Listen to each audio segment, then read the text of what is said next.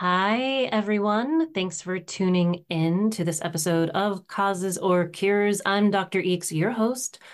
How's everyone doing out there? Hopefully okay, hopefully not too bad. I always like that response. Not too bad. Things could be worse. Maybe everyone is doing great. I don't know. Good for you if that's the case. Good for you. All right. Today's episode. So lately, I've been hearing more and more about family friends and friends of friends who have cognitive decline or have been diagnosed with Alzheimer's disease. And I'm like, my goodness, this is a lot. I don't know if we can call it an epidemic. Seems like we are calling a lot of things an epidemic lately, but it's a lot. And it's scary to think about, considering we are all getting older. And sure, getting older means there may be some natural decline, but developing full-blown Alzheimer's disease is frightening, especially considering we're an aging population and healthcare is super expensive here in the US, especially. Not being able to remember your loved ones, your memories, where you are and why you are there, it's scary. And there are no great medications for this. And so I am always interested in possible lifestyle interventions, or at least learning about the risks for cognitive decline related to our lifestyles to see if there's anything we can do, anything at all, as individuals, to lower our chances of losing cognitive function.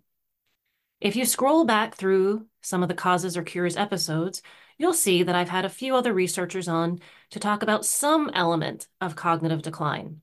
So if you get a chance, listen to those. Do it now before it's too late. um, anyhow, today my guest is Dr. Jeffrey Iliff from the University of Washington Memory and Brain Wellness Center. He will describe more about his work in the episode, but the focus of this podcast is going to be his research on variations in sleep over time and cognitive decline.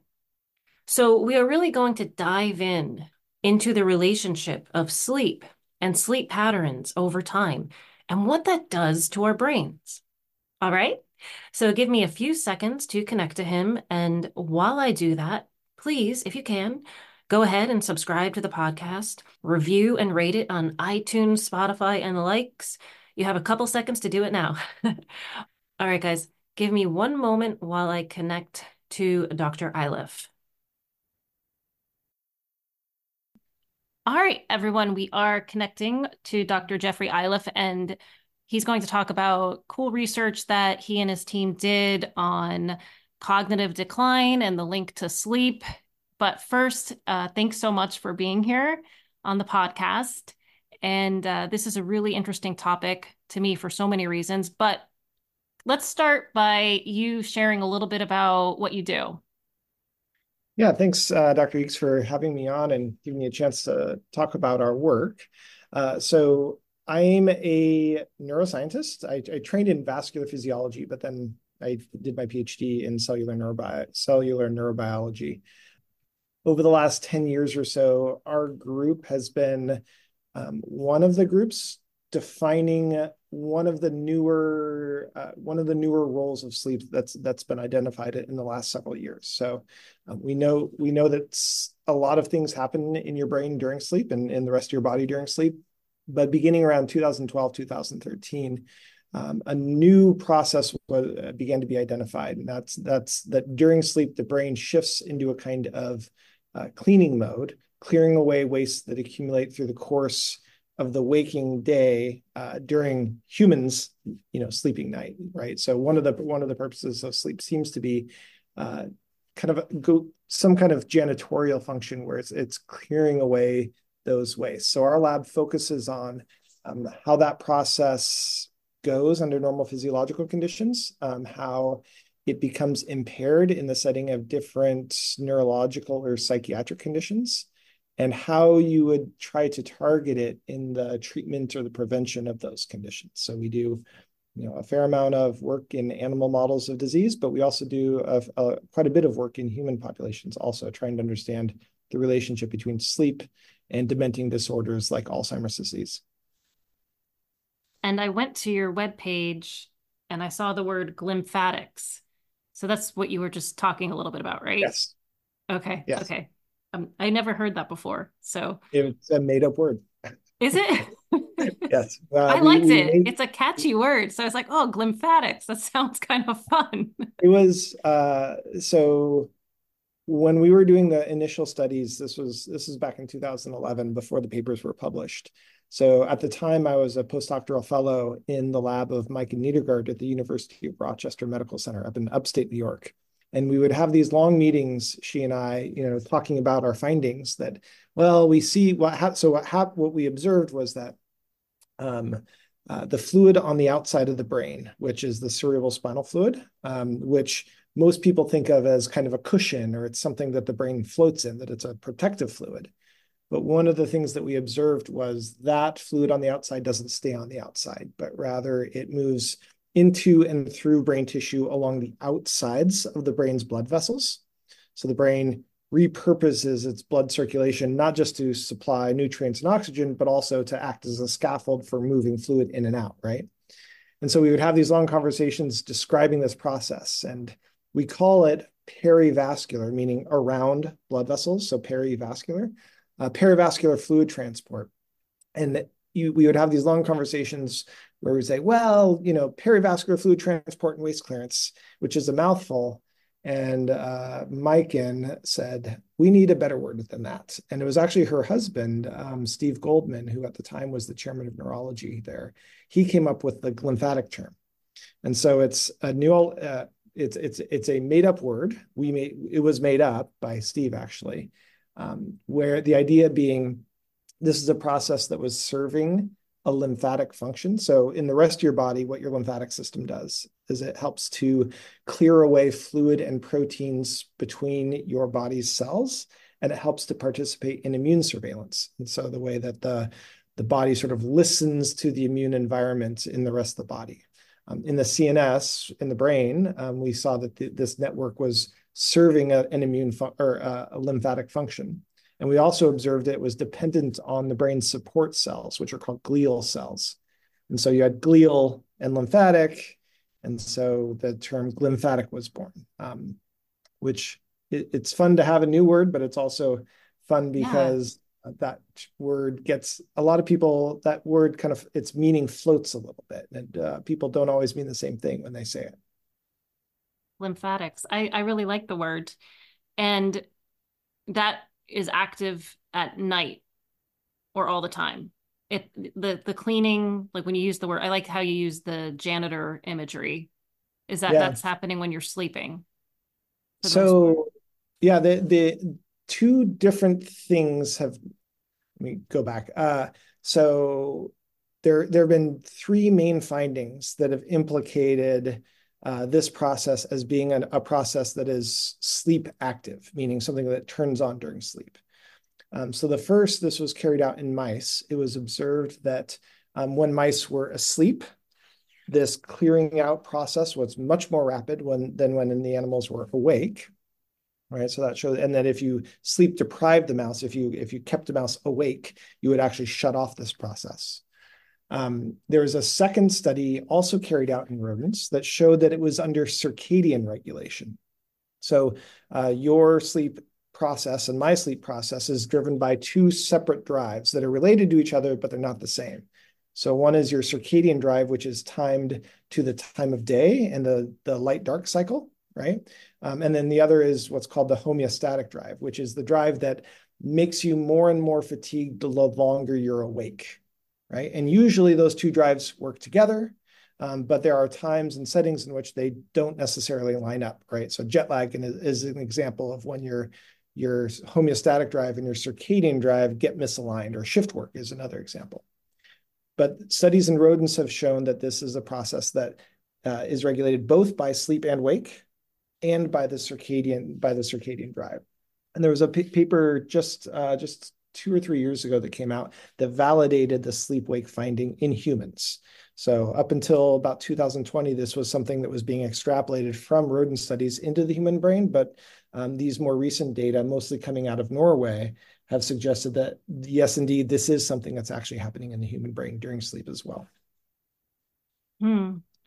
So we're going to talk about your recent study that was published in JAMA Network Open, right? Okay, Yep. I wasn't sure. But can you first summarize the relationship? What was known before you started this summary? Obviously, you talked a little bit about a specific system, but Yeah. just sleep duration and cognitive decline. What was known? Yeah, so that study actually doesn't have, there's nothing specific within that study that connects to this process of waste clearance. It's a much more general study than that, right?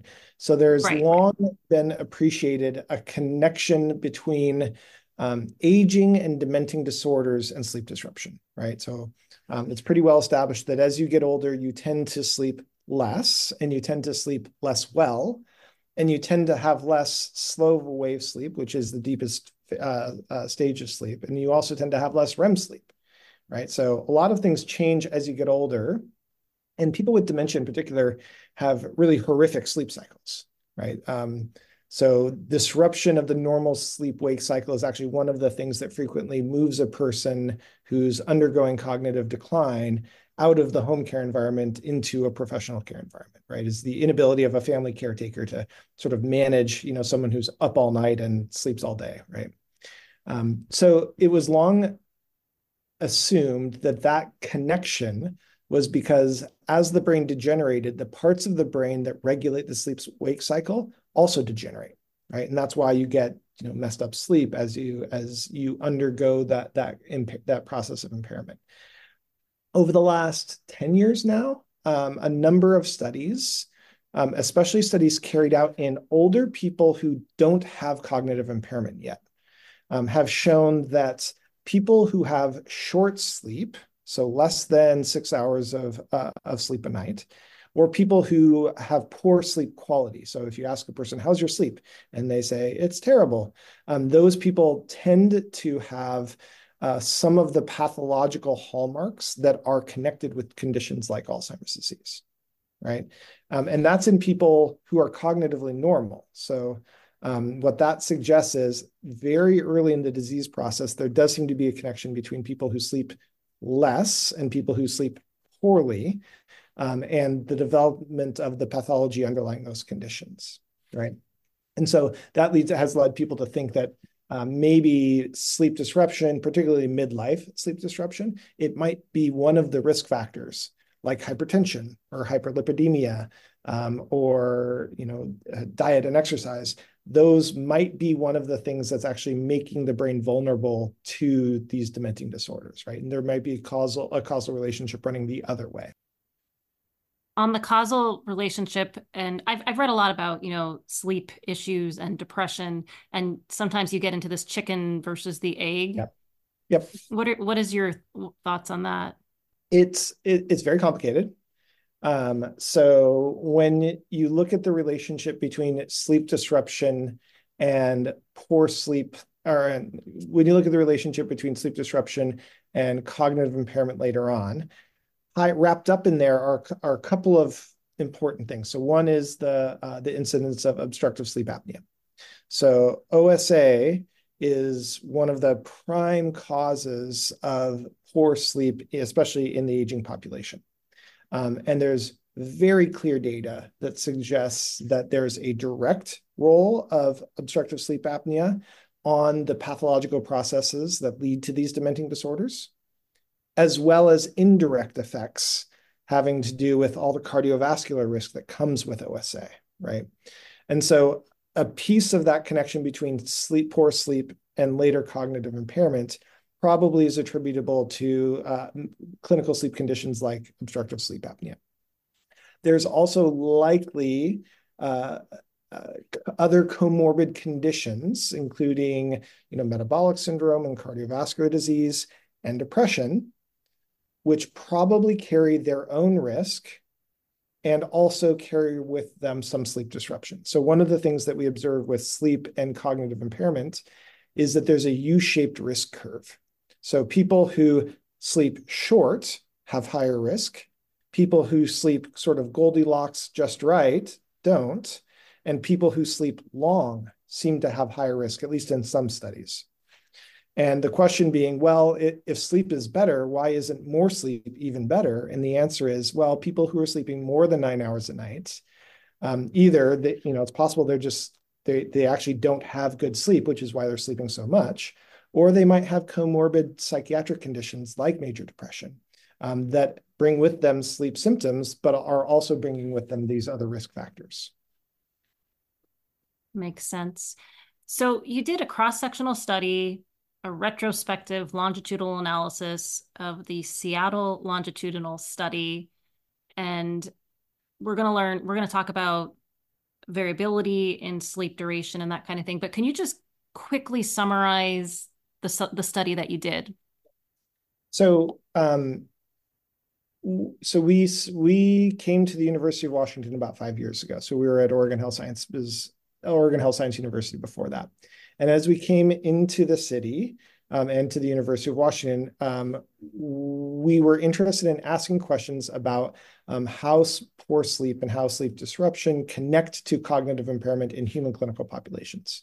And so we started basically looking around for active studies around the University of Washington that would allow us to ask that question. And it turns out that not a lot. So while there are many studies of aging, and there are many studies of aging and cognition in the US and around the world, there aren't so many that also have addressed the question of sleep in a way that would allow you to look at the relationship between changes in sleep and changes in cognition. And part of the reason for that is a lot of the really mature studies of aging and cognition, these started 10, 15, 20, 25, 30 years ago, right? And so 20 years ago, the question of the role of sleep in cognitive impairment wasn't such an interesting question. And it wasn't one that people necessarily thought of building into these studies. And so it so happened that the Seattle longitudinal study, which was initiated in the 1950s, which to me is kind of bananas how long it's been going in the Seattle area. Sometime in the 1990s, in this very long running studies, they started asking a bunch of questions around health behaviors. And it was questions like, do you smoke? What do you eat? Do you exercise? And had a bunch of questions kind of drilling into people's behaviors. And one of the questions that they asked was, on average in the last week or so, how much do you sleep in a normal night? And they collected that data again and again and again and again in the same people over the course of a couple of decades. And then as those people aged, some of them underwent the process of cognitive impairment. And so you had this data where you could look at cognitive trajectories in people and the sleep that they had 20 years ago, or the sleep that they reported having, right? So it's self-report. And so we found here with Dr. Sherry Willis and Werner Schei, he was the initiator of the study back when he was a graduate student many years ago. And then Sherry is his wife, who helped to continue the study after he retired. We found that this was a study that had good longitudinal sleep data and good longitudinal cognitive data. So we were able to look at how changes in sleep over time related to changes in cognition over time. And so it's sort of a unique opportunity to get at that question. So it was self-report for sleep, and then to measure the cognitive decline, which you did multiple times over this amount of time, that was with standard cognitive tests that they use. Yeah, so the study was actually originally designed. Dr. Shai and Willis, they're neuropsychologists by training. And so they were very interested in the way that cognition unfolds through life in a cohort-based framework, as in, so the people who were middle-aged in the 70s and how cognition evolves for them may actually be different than people who are middle-aged in the 90s and how cognition evolves for them, because your developmental and your adult and your late adult contexts are so different. And so they actually had these very intense neuropsychological batteries that the participants underwent that included tests of many different facets of cognition and intelligence and things like that. For our purposes, we needed a very simple dementia-focused views, right? So we zeroed in on a couple of very commonly used dementia rating scales. So the MADIS clinical dementia rating scale and the mini-mental state examination, which are broadly used in the Alzheimer's and the dementia field. So we use those as a marker of when people sort of cross the line into cognitive impairment. But that was, there's a huge amount of cognitive data on these participants, of which we used only a tiny sliver for this study. Okay, before we jump into what you found, you also categorize people based on the number of hours they slept. So, Yes. okay, so if it was like less than 7 hours, they were short sleepers, 7 hours, medium, long hours. And I know that some of the results are tied into that. I was just curious though, what is the magic number that people are supposed to sleep as? Yeah. I just was curious, like, what is the current thinking on that? And why did you choose seven here as kind of like, So, well, those are different answers, and they're all a little bit like the how solid they are is surprise. People will be surprised how not solid they are, right? So the American Academy of Sleep Medicine says that adults should sleep between 7 and 9 hours a night. Period. That's what we have. That's what everyone says. As you get to be old, getting 7 to 9 gets harder and harder for many people. And many people say, well, I do just fine on 5 or 6. And so the question is, does that person need less, or are they just used to getting less and they seem fine, right? So we actually don't, what many sleep physicians and sleep scientists think at this point is that while it seems like people need less as they get older, that probably isn't true. It's probably people need just as much. They just learn to adapt to getting less, right? So 7 to 9 is kind of the generic clinical number. I'm sure it is likely that in human biology there's variability, and there's probably some people that need more. There's probably some people that need less, and that's very poorly explored. In terms of this study, well, so the epidemiological data so far suggests that below 6 hours a night seems to be some kind of threshold for risk. So people who sleep less than 6 hours a night do seem to be at an increased risk. And this is from other studies. And people who sleep more than 9 or 10 hours a night seem to be at an increased risk. And so there does seem to be something to the 6 or 7 to 8 or 9 hour window being probably the most healthy. In our situation, we tried to use those margins. So we tried to say 6 or less, 9 or more, but partly because because of the construction of the data of the cohort, the people who are in the Seattle longitudinal study had to start healthy, and so it's a study of healthy aging, and so there weren't enough people in the right age range sleeping less than 6 hours a night for us to actually do the statistical comparison. So when you're doing statistics, a lot of times it's easier to have a wider kind of spread of people. And so there weren't enough people with very long sleep and weren't enough people with very short sleep for us to do that. And so we found that, people who had around 7, there was about a third of the people had that, and about a third of the people had more, and about a third of the people had less. So it's a very pragmatic statistical design thing that led us to say, well, people who are short are less than 7, people who are long are more than 7, and people who are average are about 7. Okay, I was just curious because I was wondering, like, are we supposed to really get that amount of sleep? Is that really solid? Or like, it's No, more that solid than the 5-second rule if you drop something on the floor. Like, if yeah, then well, then you have some but vampires out there, like my mother being one. She doesn't sleep at all and seems perfectly fine, knock on wood. But then you have people who need like 9 hours, and I'm always like, I don't know. But well, okay, yeah. fair enough. There's averages. I get that. Um, so we're going to talk about sleep variability too. And I was just curious, how did you measure that? The sleep variability. I'm big on It's measurements. Sorry. I yeah. So part of it is when you do retrospective analysis, so this was a retrospective study, which means we did an analysis of data that had already been collected, right? And so the inclusion of this, so we were hinging a lot of this off of a single set of questions in a bigger questionnaire about sleep. And so they asked this question, how much do you sleep on average in the last week? And they asked it, at an interval of a few years, every few years, right? And so we had the single measurement taken between 3 and 7 times over the course of a couple of decades.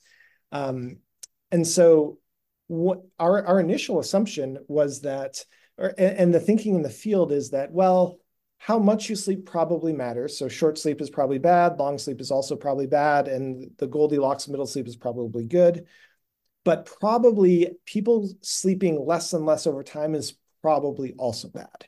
That's what people have thought. And that's actually, if you look into the existing literature, when people measure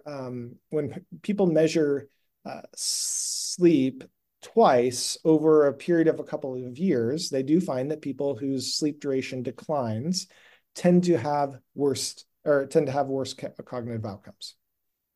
But one of the things that we observed was that so one of the things, if you have multiple measures from the same person, right? The simplest thing you would do is you would either take the most recent measure, or you would take the first measure, or you take an average of all the other measures, right? That's like the obvious thing to do. But you could imagine 3 or 4 different people, all of whom had an average of 7 hours of sleep a night, right? And one of those people had 7 hours, over the course of 15 years, had 7 hours each time every 3 years for 5 measurements. They had a perfectly rock solid, stable 7 hours of sleep. And you can imagine another person who started at 9 hours, 5 years in was sleeping 7 hours, and 5 years in was sleeping 5 hours. So it was on a steady decline, right? And you can imagine the opposite person who started at 5, went to 7, and went to 9, right? All of those people would have an average of 7 hours. And then you could imagine a person who started at 7, went to 9, went to 5, went back to 7, went to 9, and went to 5, whose sleep was all over the place.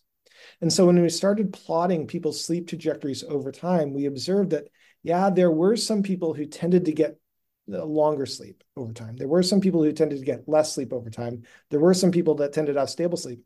And then there was a group of people whose sleep was just all over the place. And so our initial hypothesis was that people whose sleep declined would have worse cognition. That's what the field has shown up to this point. And we actually didn't see that. So when we evaluated that, we didn't see that association. And maybe that's because we didn't have enough decliners, or maybe it's because if you measure out over a long enough period of time, you don't get people who steadily decline. You get people who undergo a shift, right? And so we observed that the people whose the values of their self-reported sleep duration jumped around the most, they were the ones who had the highest risk of cognitive impairment. And that measure is simply just measuring the standard deviation, which, anyone who's ever taken, statistics or calculus or even chemistry knows how to calculate it, or you might have learned how to calculate a standard deviation. You probably don't know how to derive it anymore, but it's just a measure of how much variability there is over time. So it's a very simple measure. Okay, so you mentioned that maybe it was shifts, maybe you didn't follow or they didn't follow the population long enough. But are there any other ideas or theories out there as to why it was increased sleep variability, the people who had sleep all over the place, and not a consistent decline in sleep could lead to more cognitive decline? I think so. To be honest, I think that the simple answer is we don't have enough information, right? So even if you think about a decline, right? I could have a decline in sleep duration that occurs over the course of a week and is permanent, right? I could have a decline that occurs over the course of 10 years. And those are really different situations, right? I might injure my back in such a way that all of a sudden I have chronic lower back pain for the rest of my life. And I go from sleeping 9 hours a night to sleeping 5 hours a night because I have chronic pain. And it could happen in a month. And that's really different than I'm perfectly healthy and I just slowly creep down from 9 to 8.5 to 8 to 7.5, right? Those are very different health outcomes. And the trouble is that a person whose sleep duration is declining could be either of those or everything in between, right? Your spouse passes away, right? Or you become divorced. And all of a sudden your sleeping situation of the last 30 years changes. Like that almost certainly has something to do, that will have something to do with your like how you sleep. Your family moves away because your children and grandchildren get jobs on the East Coast when you live on the West Coast. Well, now you watch more television, right? Or what, whatever it is. So I think what it comes down to is there's a lot of different causes for why sleep changes generally. And they all kind of mash up together. And we just don't have enough information on how those changes occur over different timescales and what their causes are to pull out where the different risk is. Because some of them are probably connected to risk and some of them might not be. And you also found that the short sleep phenotype was significantly associated with impaired cognitive performance. So that's not talking about the rate or Yeah. the variation in decline. That's just the people who said, I sleep less than 7 hours.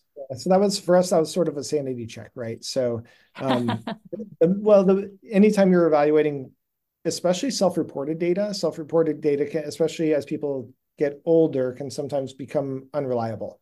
And not unreliable is maybe not the right word.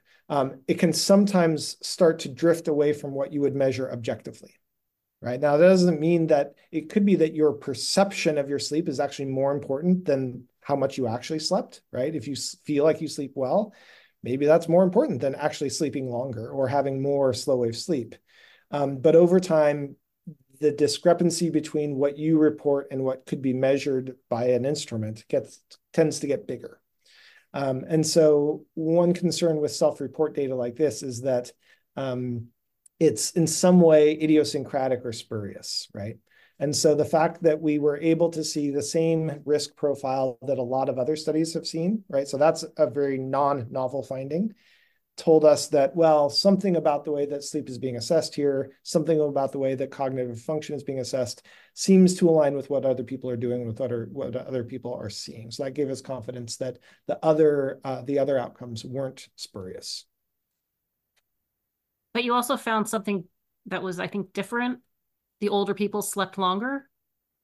Yeah, so we observed that when you break, so we broke the groups out by age. Part of the thought process being people who decline at different age in different age frames sometimes do so for different reasons, right?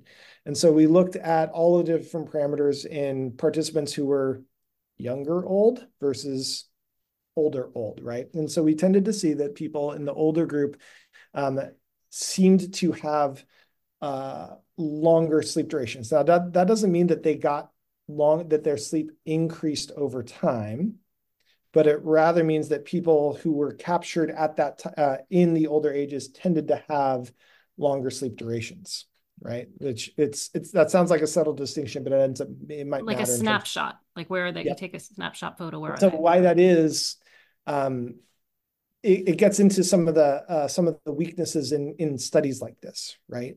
Which is, well, the people who undergo cognitive impairment tend to drop out of studies, right? And so there's a survivorship bias. Not that people are dying, but because they're sort of dropping out of the study because for whatever reason, and, it's hard to go to a study appointment with someone who has cognitive impairment or dementia. It's real hard.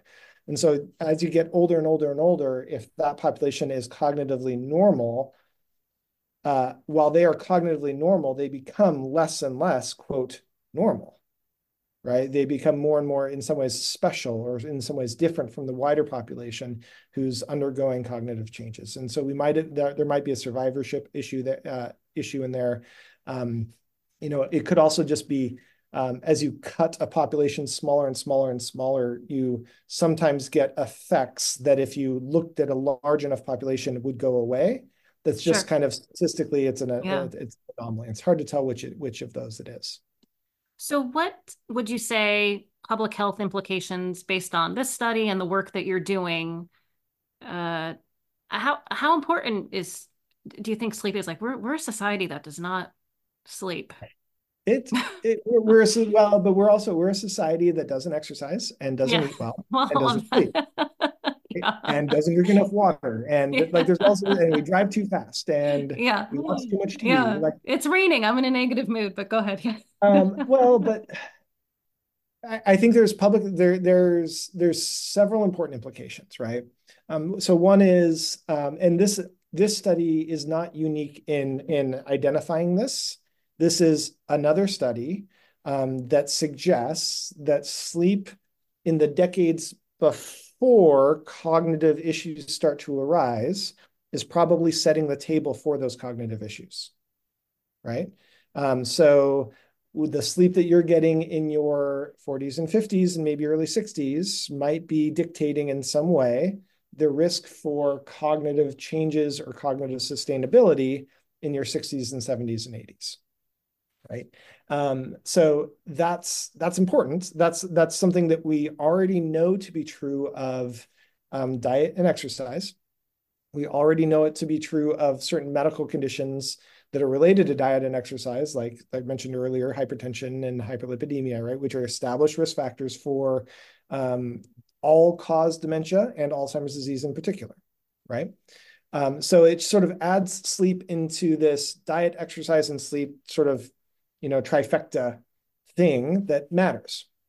From a public health standpoint, I don't think anyone's going to be surprised by this, right? Everyone's grandmother said, you need to sleep better and you should eat better and you shouldn't, you should control, you should get out and get some fresh air and move your body around. And so I, I don't know who's going to be surprised by this finding.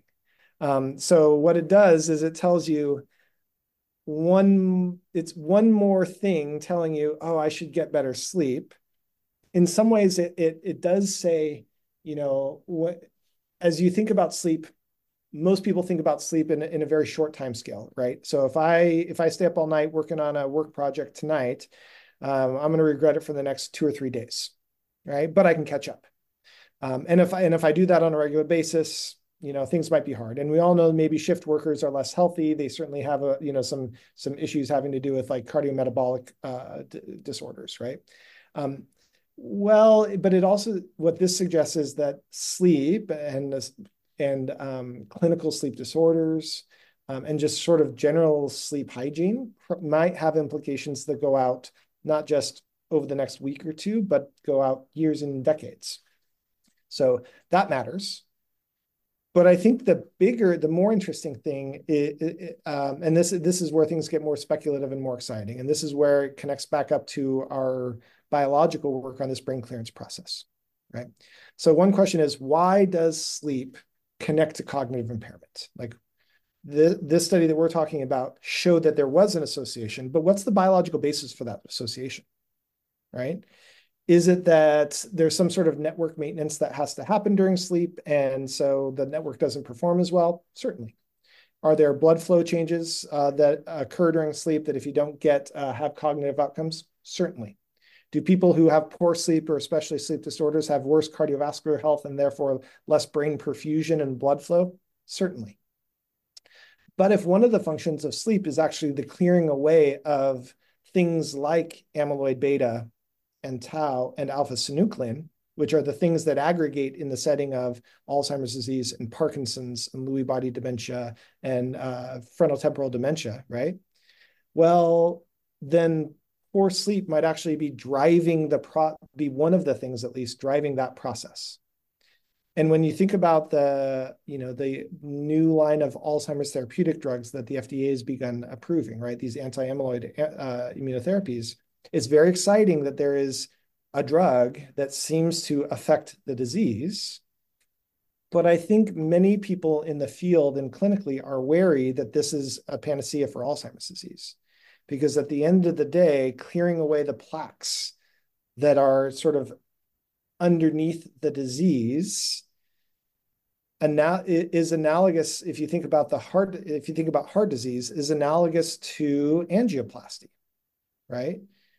So if in heart disease, the thing that you want to avoid is a heart attack, well, angioplasty can repair a blood vessel that can lead to a heart attack. And it's good that angioplasty is safer and more and better than it was, 10 years ago or 20 years ago. And it's good that if you have a heart attack, you can go to the cath lab and technology is advanced. But all of the leverage in heart disease, the reason why heart disease has gone down, and it's because people with hypertension are identified and hypertension is treated aggressively. And it's because people with hyperlipidemia are identified and are given Lipitor, and that's managed so that people don't have to prevent the heart disease that causes the heart attack, right? So it's primary prevention. And so in the setting of Alzheimer's disease, is it good that we have drugs that can clear plaques out of the brain? Yes. But up to this point, their clinical benefit seems mild. Their risk profile seems substantial, and their cost seems astronomical, right? Well, what if by targeting sleep in your 50s, we can actually prevent the development of the pathology that eventually leads to Alzheimer's disease, right? What if by targeting this biology, you can actually sort of move the target leftward on the curve so that instead of making angioplasty better and better and better, you're actually preventing people from getting heart disease in the first place, or at the very least, deferring its onset until later on, right? And so I think that that's where it starts to get exciting as sleep becomes a therapeutic target earlier in life to change how things go later in life. I like that. I appreciate that. I always think there's a place for drugs, but there's certainly not a cure-all for everything. And there's countless examples out there, where they have their role, but there's still lifestyle factors and lots of other things we can work Yep. on. Yep. So thank you so much for your time today. This was super interesting. Do you have any other research coming out or papers coming out or Um, all the time? we have a lot coming out. So we have a series of studies looking at these processes in the setting of blast TBI. So among veterans who served in Iraq and Afghanistan who, were in IED explosions and things like that. And there's a huge amount of that kind of exposure among, people who were in those theaters over those years. And those people are starting to get older. And so many of us have suspected that some of these same processes might be impaired in that setting, and that's over time that might confer some sort of risk to processes related to neurodegenerative conditions. And so we have actually a pair of studies coming out at some point in the near future that will relate to that will be, I think, important studies. And then we also we are actively developing a big part of what our group does is developing non-invasive approaches to measuring this brain clearance, this cleaning in the human brain, right? So part of, in the same way, going back to the heart disease analogy, if I know that hypertension is risk factor for heart disease and contributes eventually to risk of heart attacks, I need to have a blood pressure cuff that allows me to identify people at risk, right? You need to have a blood test to measure your triglycerides. And so we need to develop either devices or imaging approaches or maybe biomarkers that allow us to detect impairment of this clearance process so we can identify a person at risk so that then we can intervene to try to improve that process and thus hopefully prevent the development of these conditions. So we have some studies coming out probably in the next 6 months doing that either with devices or with MRI imaging approaches. Awesome. I'm sure my listeners are they're always so interested in sleep stuff and things that they can do in their everyday life to try to help them. So, Well, thanks yeah. Thanks for taking the time for the conversation. I enjoyed it, Dr. Eakes. Absolutely. Thanks again. Catch you later. Bye. All right, folks. Thanks for joining in for the episode. I hope you all learned something new about sleep and the relationship between sleep and cognitive decline. I hope you get a good night's sleep. Maybe you need to work on improving your sleep. Maybe you need more sleep, less sleep. I don't know. But hopefully, something in that podcast was helpful to making your relationship with sleep better. Fingers crossed. Anyhow, I hope you stick around and subscribe. There are a lot of great experts I have lined up and topics that I think you'll find interesting. I think they're timely. I hope you tune into those. So subscribe, share, all that jazz. And now, time for the closing quote. This one is from Jimmy Dean. We can't control the direction of the wind, but we can adjust our sails. True that, true that. All right, everyone. See you next time, and bye for now.